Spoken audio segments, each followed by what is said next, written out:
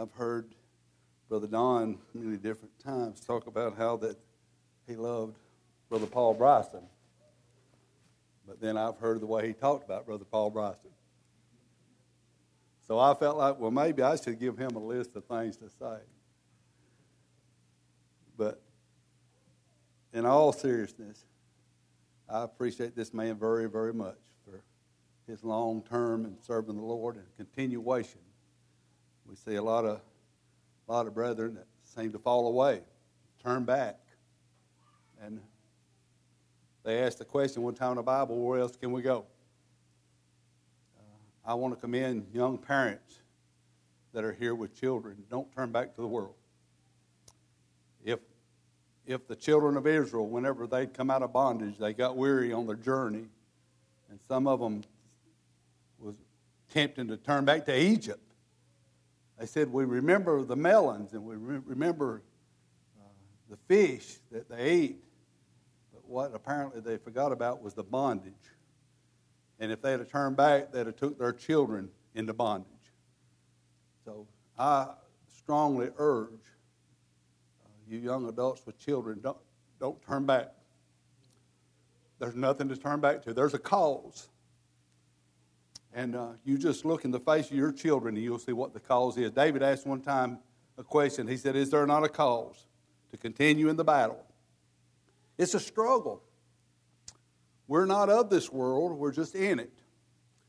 And I find many times it being a struggle. We face spiritual battles.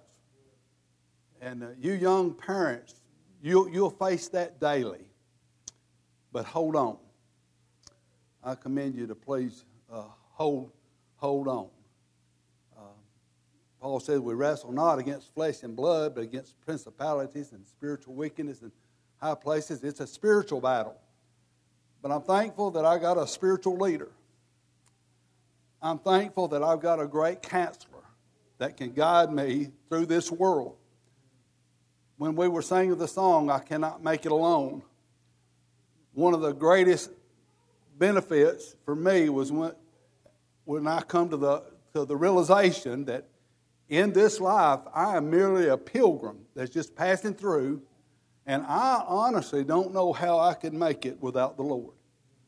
So I'm glad that there is one of the greatest benefits of being saved, and it's neglected, and that is prayer.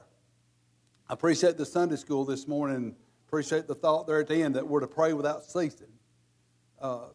Prayer changes things, people. It changes things. In this life that we live in, we can only see the hand in front of our face sometimes, but God sees the big picture. We don't know what holds for tomorrow, but He does. And I'm glad that I've got access to the mind of Christ. Sometimes I think we don't realize that, but if you've truly been saved and you have an altar erected in your heart, do you really realize that you have got access to the mind of Christ and to His will for your life? You got access to that, for the will that He has for your life. And He wills for all of us good. So we need to exercise the benefit of having prayer. This is not what I went to bed with last night thinking I was going to be preaching this morning. But it seems like a lot of times that happens to me. I got up this morning, it just seemed blank, and I feel like the Lord sort of directed me in a different path. So we'll try to go ahead and get into this. And, of course, certainly we don't want to forget about Brother Casey and Monty and Alex and all those that are over there in Belize. And we did get a post this morning from Alex that they have had 2 saved over there. So we got that this morning. So that's awesome. Brother Kyle Reed, one of our preachers there from Hilltop, he's helping in new design over at Fountain Run. And he texted this morning. They had 2 got saved there at that little church last night and 5 more seeking. So just keep on praying. Folks, it really don't matter where they get saved, just as long as they get saved. It does a church a lot of good, and churches sometimes need to see people coming up off the altar being saved. It encourages us. But when it all comes down to it, the main thing is we just pray for everyone to be saved. If you have your Bibles and would like to follow along with us, we want to go over to the First Kings in the 3rd chapter. 1 Kings in 3rd chapter. And while you're turning to that, I want to read you one verse, and if the Lord will help me, I pray we'll end up with this. This one verse that I'm going to read is a verse that I don't know, I'm sure some of you preachers and Bible readers understand what I'm saying, but sometimes when you're reading and studying things, there's a verse just hinges to you. And it's just like it just jumps out at you, and you can't get away from it. This one verse, I was studying here a few years ago about a lot of the different feasts and things and how that they would have special services for worship, for the feast and all. And I read this one verse, and it just jumped out at me because I didn't understand it. I didn't know. I thought, well, God, are you trying to orchestrate something here? But I couldn't understand what this verse meant. And that is what's brought me to this subject. But so I want to just read it, and like I said, if the Lord will help me, we may end up with that. But the verse that stood out to me at the time, 46th chapter of Ezekiel, just one verse right quick, in the 9th verse. It says that when the people of the land shall come before the Lord in the solemn feast, he that entereth in by the way of the north gate to worship shall go out by the way of the south gate. And he that entereth in by the way of the south gate shall go forth by the way of the north gate. He shall not return by the way of the gate wherein that he came in. That verse, I didn't understand it. And that verse honestly, different times for weeks and months, that verse would come back to me, and I would go down in my study and try to dig it out. And in due time, I feel like the Lord had finally showed me the meaning. But so, like I said, if the good Lord would help us, we want to get back to that verse. But first, we want to turn back over here into 1 Kings in the 3rd chapter. And this was a time that Solomon was chosen by God to become the king or the under-shepherd over God's chosen people, over his heritage. And in Solomon's humility, he felt like that this was above him. It was something that he couldn't do. And we want to read his prayer that we know. We refer to this as the prayer for wisdom and knowledge. But in that 3rd chapter, 1 Kings, we'll start in verse 5. In Gideon the Lord appeared unto Solomon in a dream by night, and God said, Ask what I shall give thee. And Solomon said, Thou hast showed unto thy servant David, my father, great mercy, according as he has walked before thee in truth and in righteousness, in the uprightness of heart with thee. And thou hast kept for him this great kindness, that thou hast given him a son, speaking of himself, Solomon, to sit on his throne as it is of this day. And now, O Lord my God, thou hast made thy servant king instead of David my father, and I am but a child, I know not how to go out or come in. And thy servant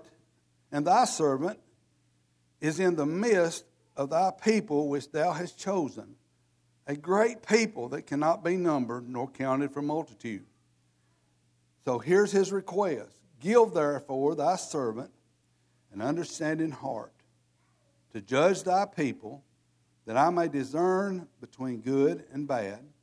For who is able to judge this thy so great of a people? And the speech pleased the Lord that Solomon had asked this thing. And God said unto him, Because thou hast asked this thing, and hast not asked for thyself a long life, neither hast thou asked for riches for thyself, nor asked for the life of thy enemy, but hast asked for thyself understanding to discern judgment. Behold, I have done according to thy words. Lo, I have given thee a wise and an understanding heart, so that there was none like thee before thee, neither after thee shall any arise like unto thee.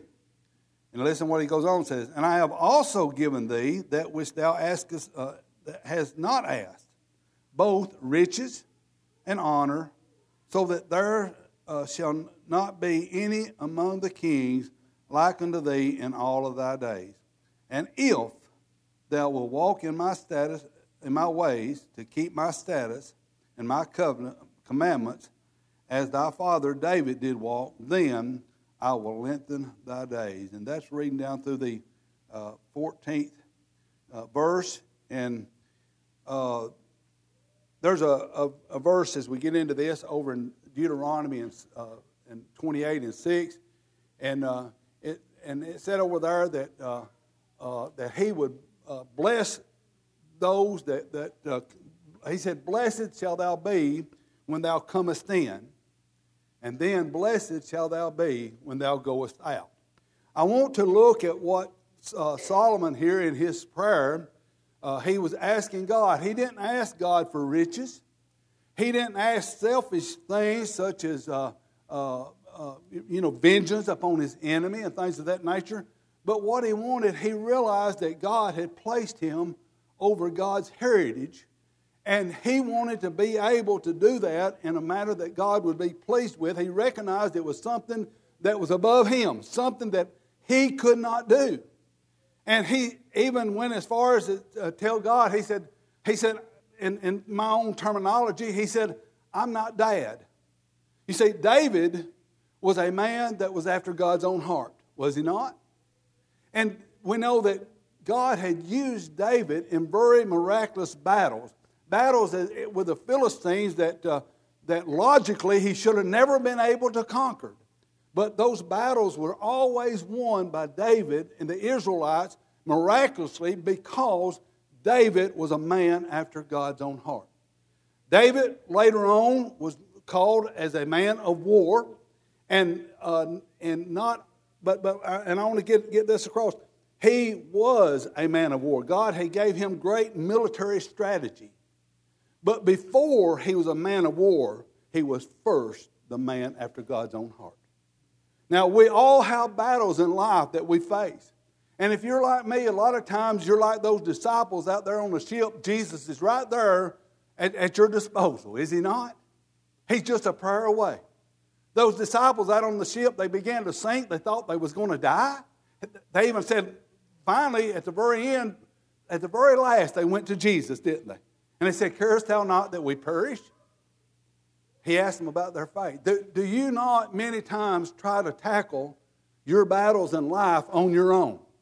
Have you never found yourself digging yourself in just deeper and deeper until you get to the point that you realize, I cannot do this?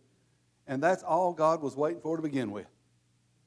Why do we not, why do we not call upon the Lord to begin with rather than waiting until we get in so much trouble?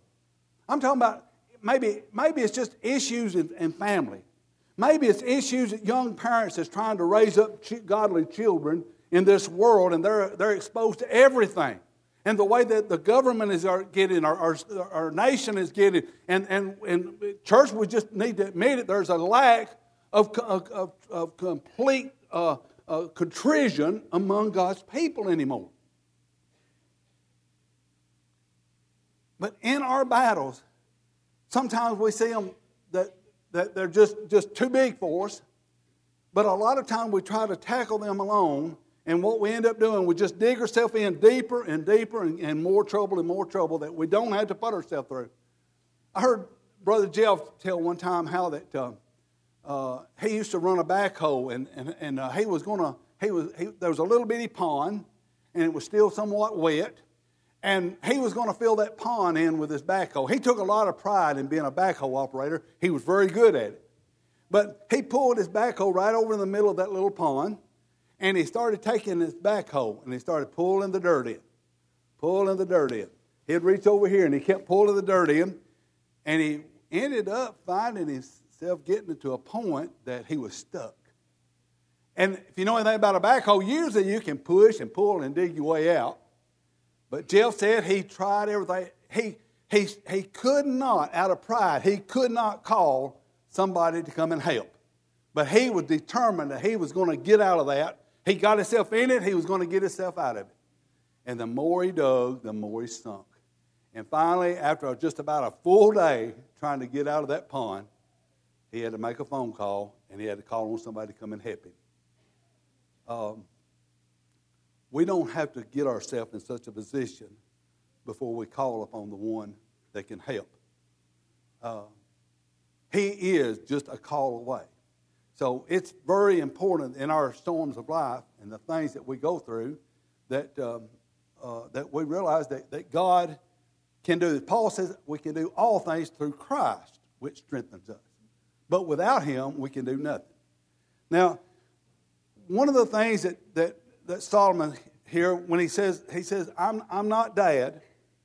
I've seen, you can just imagine how that Solomon being raised in a godly home, and how many times that Solomon and his mom, Bathsheba, probably sat there in the house, if you would, or wherever they abode, and they would watch whenever it become the times of the battles for the kings, when the kings had to go out into battle. And Solomon, how many times do you think that Solomon may have watched his dad, David, go out of the house and shut the door, and Solomon wondering, will he return? Will he get killed in the battle? And how many times Solomon would look and Dad would return. God always took care of him and always brought him back home. So he knows that David, his dad, was a man that loved the Lord. And so when Solomon had this placed upon him and he felt like it was something that he couldn't, he said, God, I'm not Dad. I'm not David. He said, I'm more like a little child. He said, I don't even know how to go out or to come in. Now, when he said that, there was more of a meaning to that than just, I don't know how to get in and out of the rain. To begin with, Solomon at this time was not a little child. But he recognized himself as being as a little child that had to have help. And that's the way each one of us needs to recognize ourselves, that we need to have a childlike faith, a totally dependency upon God. Instead of thinking we can do this. He recognized that he was just as a child. If you was to, and I think it's 1 Kings in the 11th chapter and the 14th chapter, I'll just, without looking it up, what it was, whenever Solomon had finished his reign, he reigned for 40 years. And when he ended his reign, his son Rehoboam took his stead. Well, if you go over into the 14th chapter of 1 Kings, you'll see that Rehoboam was 41 years old when he began to reign. So just a little bit of math tells us that if Rehoboam was 41 years old when he began to reign, and Solomon had reigned for 40 years, then that tells us that Rehoboam was 1 year old when Solomon was to take the throne. So in other words, Solomon had a little boy when he was praying this prayer about being as a child. He was grown enough to have a little boy by the name of Rehoboam, 1 year old. But in spite of his age and maybe his ability, he recognized that he was just as a child, that he had to have God. And sometimes you may get to the point that, everything's just going so good you don't think you need the Lord, and you better watch out. When you get to that point, the Scripture says, he that thinketh he stand, let him take heed, lest he should fall. We need God to raise our children. We need God in every aspect of life that we have. Now, I want us to look. I want to point out one more thing concerning this coming in and going out. You can turn there. I'll just read it. But in the 27th chapter of the book of Numbers, this is where it was that God had told Moses that you have finished your course, and because of what you done concerning smiting the rock, he said you're going to be able to look over, but you're not going to be able to take the children on the cross. And let me just go ahead and read it. Numbers 27, and start at verse 12. And the Lord said unto Moses, get thee up unto this mountain, Abiram, and see the land which I have given unto the children of Israel. And when thou hast seen it, thou shalt be gathered up unto thy people, as Aaron thy brother was gathered. For ye rebelled against my commandment in the desert of Zin, and in the strife of the congregation, to sanctify me before the water before their eyes, that is the water of Meribah in Kadesh, in the wilderness of Zin. And now, so here, God has told Moses that up until this point, you've brought the children up out of the Egyptian bondage. You've dealt with them for 40 years.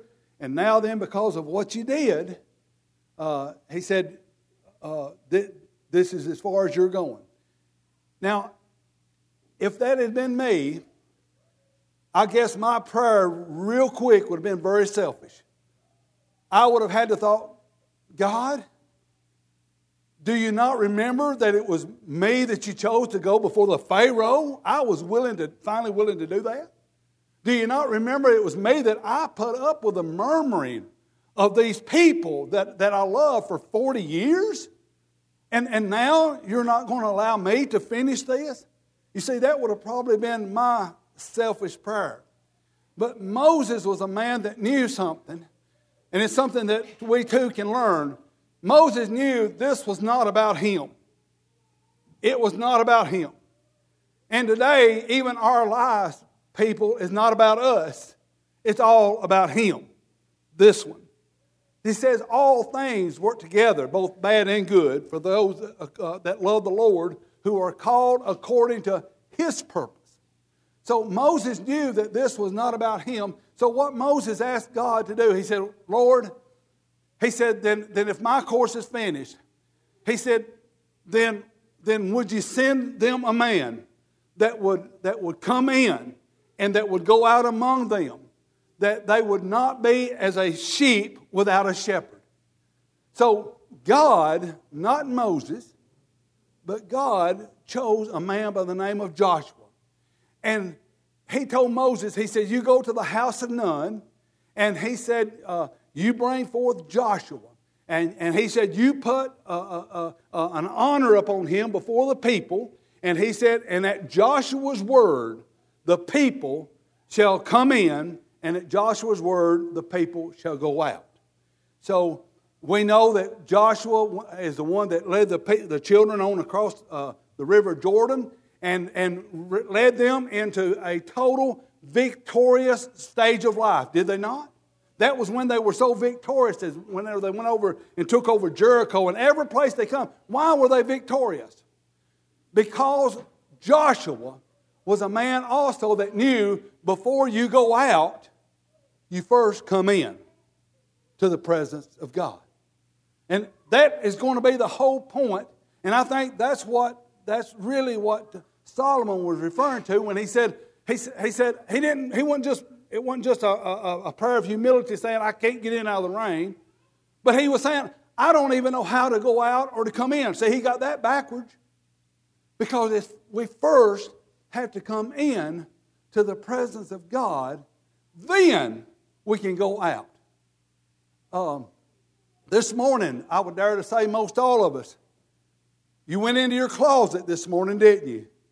And what did you put on? You put on clothes that was suitable for today. Sunday, go to church clothes. Tomorrow, more than likely, when you go into your closet, if you work, you're probably going to put on your work clothes because of what tomorrow holds, you say. If it's in the winter, you're probably going to put a coat on. If it's in the summer, you're going to put short sleeves on. See, Jesus tells us to enter into our closet.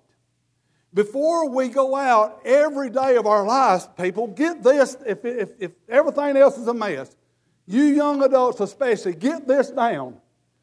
Every day of your life, when you bring your head up off that pillar, you ask God to equip you, to dress you, to suit you up for what today is going to hold. Because you have no clue what today is going to hold. You don't have no idea. And he tells us that, you remember the time whenever David had the armor, Saul with good intentions put this big old armor on it, and David had just shed it off. He said, this hadn't been proved. But David put on the armor of God. And every one of us needs to start our day with the armor of God, because you don't have a clue what today is going to hold. So the very best thing you can do, start your day off in your closet. And I'm not talking about your little closet, which that's a pretty good place, but go into your sanctuary. Go into prayer with the Lord and ask God to dress you and to equip you for what this day. God has never sent out anyone into the battle but what He did not pre-equip them. He always pre-equips us. We may not recognize it. You know, you may be fixing to face something this evening that's going to be very, very difficult. He may have to put you on an extra layer of faith for what you're going to encounter today. But what the comfort is whenever you face that battle during the day, you've got that scotch. You can go back and know, I prayed over this, and I know that all things work together. No matter how bad this looks to me, I know that all things work together for the good of those that love the Lord, who's called according to His purpose. So no matter what just floods you and happens to you in this spiritual battle, if you prayed about it that morning, believe and know in your heart that God truly has got this. He's got it. And put confidence in that. And then let God just magnify Himself and show you what He can do. Prayer, people. I mean, it really, really does work. It may not happen the way you're expecting. But most all the time, when you encounter those things, you've prayed about it, and when you can, a lot of times you can move on and look back, and you'll see where God intervened and took care of those things. But yet we get up and we start our day off in a rush. We forget all about God. My wife said something one time. She said, we treat God. It's sad that it's true, but she said we treat God just like an old spare tire. You know what? When's the last time you thought about your spare tire?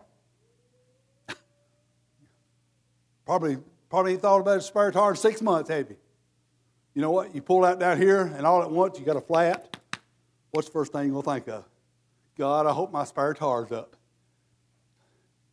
Is that not a lot of times how we treat God? We don't even recognize it. He is not only the God of the valley, but brethren and sisters, young parents, He is also the God of the mountain. We need to call on Him, and He wants us to. It's His pleasure. It's His divine pleasure to assist us in our lives. It is. To help us as pilgrims passing through. But like I said, a lot of times we try to fix things ourselves. But just remember, we first have to come in to the presence of God, and then we can go out. I want to show you an example of something here. David, like we said, first of all, he was what?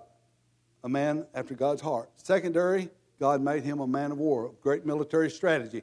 Let me show you one of his military strategies here that Solomon had recognized. Is why Solomon prayed the prayer he prayed. But over in 1 Chronicles in the 14th chapter. 1 Chronicles 14, and if you ain't got your Bible, try to stick this one in your head. It may do you some good.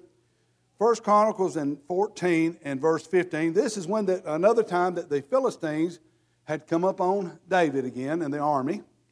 And I want you to pay special attention. And in this, I want you to think of some of the battles of life that you face. And hope and pray that this would be something that would be a benefit to help us to understand what we need to do.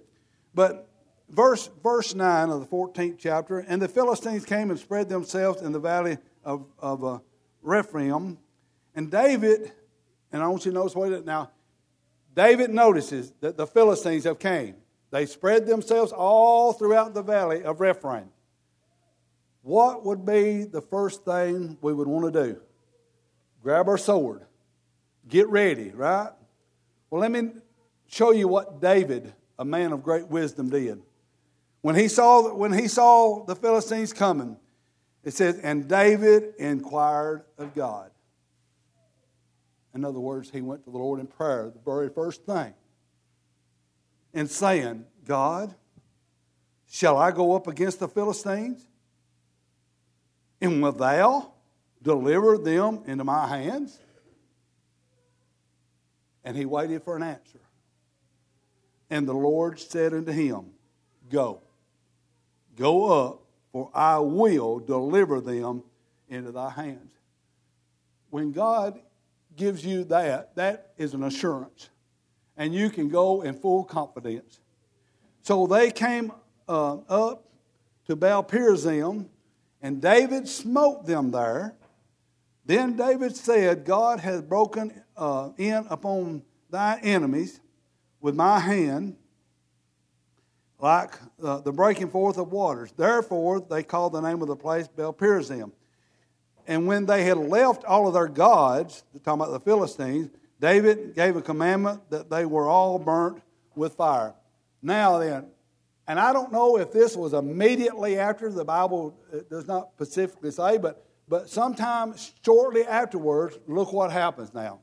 It says, and the Philistines yet again spread themselves abroad in the valley.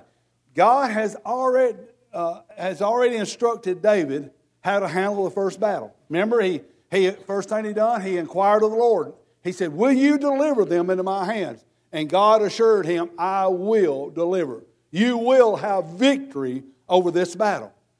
So, sure enough, God delivered them into David's hand. He smote them, and a lot of them fled. But then they turned right around and they regathered again. So would you not think, okay, I've done prayed over this. God's already told me to go. But you see, this is a second battle. This is not the same battle. A lot of times we think because we try something one time and it works, then it'll work in the next battle. You know, sometimes a preacher may go into revival and preach a sermon that just sets the congregation on fire. And then maybe he starts another revival and he's going to think, I'm going to use that sermon. That lit them fellers up. That guy. Just because it worked in one battle doesn't necessarily mean it's going to work in the next battle. Sometimes the church may think, well, I'm going to call this brother because, boy, I really like him. He's real knowledgeable. He's been at it for years. And you know what? God may have some little young preacher that's just a little young firecracker that'll come in and set the church on fire. So just because a lot of times we have a big revival, and we had one of the biggest revivals spiritually that we've ever had at Hilltop, most of us at Hilltop all agreed, last spring, David Swindle come and helped us, and it was one of the greatest spiritual revivals that, but you see, and the Lord used Brother David in that. But yet, our next revival, the Lord didn't move on our hearts to get Brother David. So sometimes just because God gives you a strategy of how to fix something, don't rely on that strategy for the next battle because it may be an entire different battle.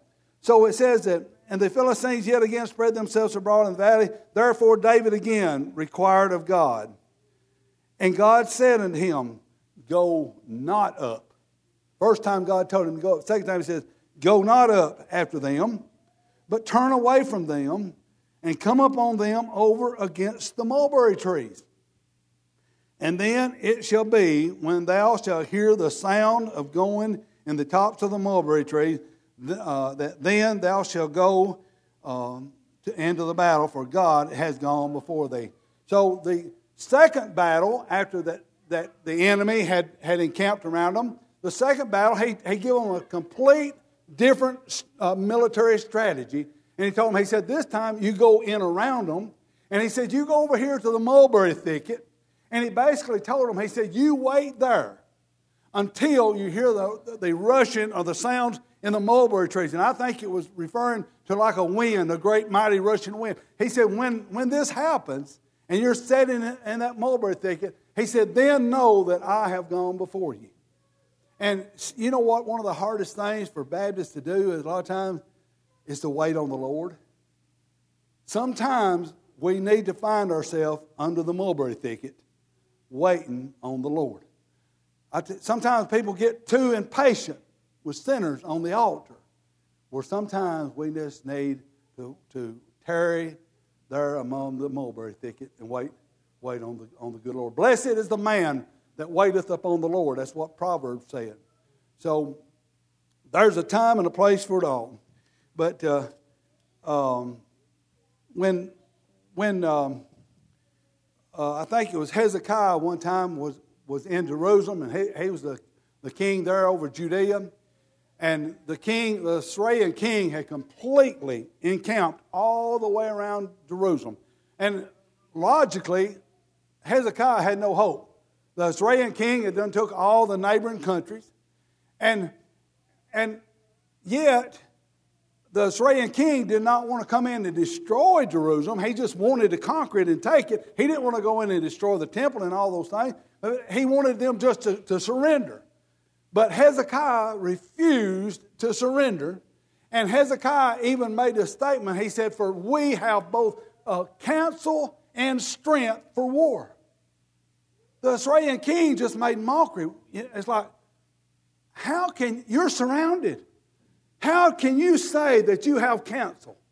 How can you say you have strength for war and I've got you surrounded? He even sent them another threat, threatening them or a proposal for them to not listen to Hezekiah, not let Hezekiah convince them to trust in the Lord. And when doing so, Hezekiah, the Bible said he took that threat. And it says that he took it and he spread it out before, he fell his face down to the earth and he spread it out before the Lord. And the Bible says that God did not allow the very first arrow to be shot into Jerusalem.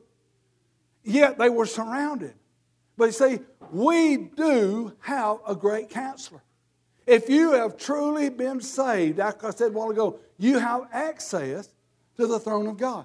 He has a strategy to get you out of any kind of a mess that you got yourself into. I'm my own worst enemy. It ain't what others do to me, it's what I do to myself, trying to fix everything. I'm always bad about getting something and opening it all up, and I think I can put this together. I just literally discard the directions, and I go putting this whole thing together, and I get about 2/3 of the way done after a half a day, and I have to tear it all back down because I've left off point A or point B, so none of it, the rest of it's going to work, and all I had to do was go by the directions to begin with. Do we not all do that in one form of speaking? You see, we have a director. We have a commander-in-chief. When there is battles that's going on with a nation, the soldiers, they only can see what they're told to do. But their commander-in-chief sees the whole battle, doesn't he? And we have a great commander-in-chief. And certainly we need to use him. But whenever, you remember the time whenever that God gave the commission to the church.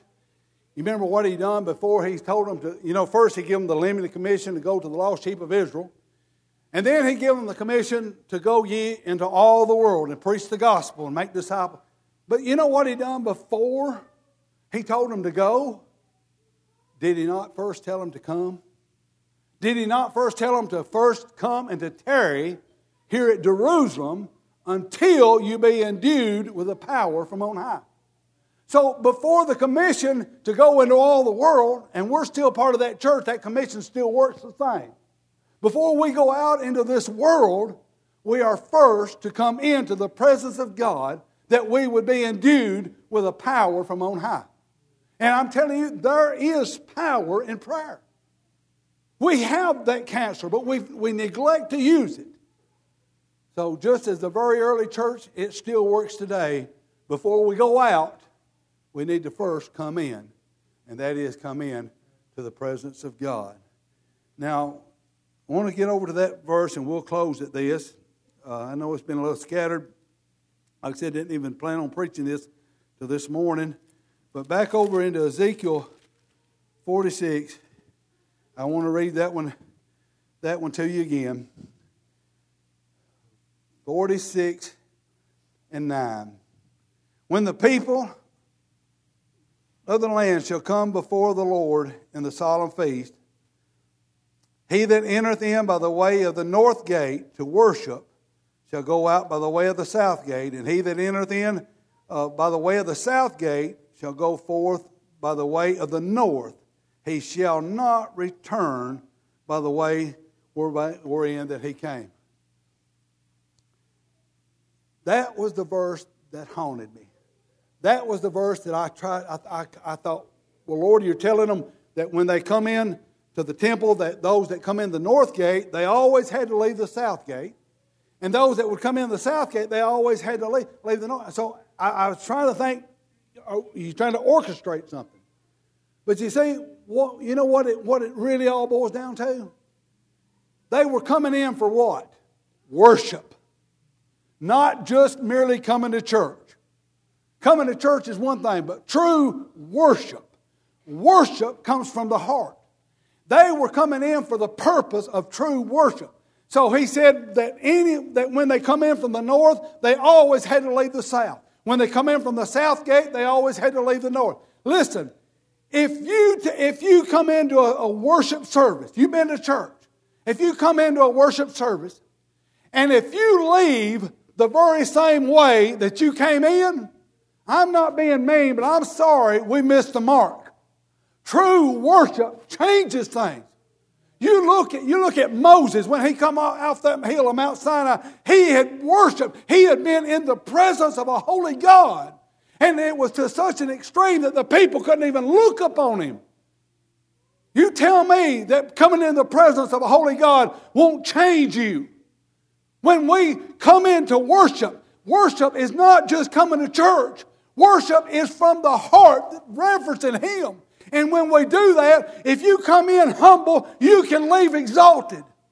And if you come in exhausted, lifted up within yourself, and if you truly find worship, you know what it'll do? It'll bring you down and you'll walk out humble. You remember the story of the little preacher? And I've always heard this, and I've never had anybody to tell me who it was. Always been told it to be the truth. And it probably was, but if it wasn't, it still fits. But they said there was a little young preacher that was very, very knowledgeable, and said that he had came to a church to preach. And said the old pastor got up and done the preliminary for him, and said they turned it over to the service. They said that young preacher jumped up there and all shoulders all reared back and just proud of himself, just fixing to let them have it. And they said he got up and they said that the Lord just pulled the rug out from under him. Said he couldn't even hardly get nothing together at all. And it said that at the end of the service, that young preacher that come in with his shoulders back, said he walked down the aisle with his shoulders down and his head down and walked out the door. And they said the old preacher followed him outside and told him, like I said, I was told this to be the truth, but if it ain't, it still fits. Said the old preacher followed him outside and told him, he said, young man, he said, if you would have went into the pulpit the way that you came out, he said, you could have came out the way you went in. If we approach God humbly, He will exalt. A lot of times when man exalts you, it's not always good. But there is nothing better than when the true Spirit of God exalts you. And that ain't going to happen unless we approach Him in a matter of humility. That's how Solomon got that prayer through. He realized, I'm nothing but a child, and God exalted him. No matter what you're facing in storms of life, you find yourself jealous and envious of the world sometimes. And a lot of people don't like to hear that, but that's the truth. Asaph in the 78th division of Psalms, you know what he done? It says that he was envious over the prosperity of the wicked. I want you young parents to get this in today's terms. Asaph looked over at his neighbor, and he saw on a Sunday morning, while you're struggling and fighting and wrestling with your kids to get them ready, you're running late for Sunday school, you're doing everything in the world right, trying to convince them that church is good and God is good, and we have to put God first. And your children is outraged and they're fussing and they don't want to go to church, and they look out over here at their neighbor, and here their neighbor is out there that Sunday morning, and he's loading his children up. They're out there playing and cackling and having a big time. He's loading them up in his $70,000 truck, And he's got a $50,000 boat hooked in behind it, and they're headed to the lake, and his children is jumping for joy. And you're looking at this, and your children is looking at that, and you find yourself being envious. Why? Why do they get to be happy? Why is that? And then you get ready to go to church and beat it all. Now you got a flat tire. You see, that's the way Asaph felt. And if you want to not kid yourself, you felt that way before too. I have. Envious when I look over at my neighbors and they seem like they just love life and everything's going good for them and they don't dart a door at church. They don't bring their children to church. But you know what happened to Asaph? You know what he done? He entered into his closet. It said that he was envious of the prosperity of the wicked.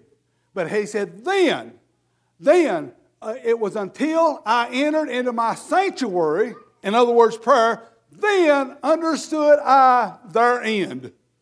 Then I understood that my neighbors over here and their children is going to die without God. You see, to begin with, before he entered into his sanctuary, before he prayed, he was jealous of them. But upon that prayer, he all at once had compassion. He thought, my neighbors, they're having a good time now, but they're going to be destroyed in hell. So that prayer changed his attitude in a moment from being jealous of the prosperity of the wicked to now he's got a compassion because they're going to be destroyed if something don't happen. Can you see? And you read that sometimes, 78th of the Psalms. Can you not see how that prayer changed his attitude toward people? I've had to have my attitude adjusted many times. Prayer works. We don't need to be envious of the wicked, but we will be from time to time. But what we need to do is to see their end. And upon that, have compassion. Have compassion. So, when you enter into church, if you enter into the north, you should leave the south. If you enter the south, you should leave the north. We should never go out the same way. If we come in one way and we leave the same way, I'm sorry, but we missed the mark. But when we truly come into the presence of God, and I'm not talking about some powerful overtaking, but you know what I'm talking about. When you truly come into the presence of the true living God, you can't leave the same. You cannot leave the same way. Not coming into His presence, you can't. So let's not just go to church every Sunday. Let's worship. I'm talking about get down deep. Let's worship. And I'm not trying to be mean. I'm alarmed at the lack of conviction in our churches. I'm alarmed that these little children, boys and girls, are becoming lost and not being saved. But let's really, really get down to the point and not just come to church. Let's worship. I'm not telling you to jump up and down. I'm not talking about emotionalism.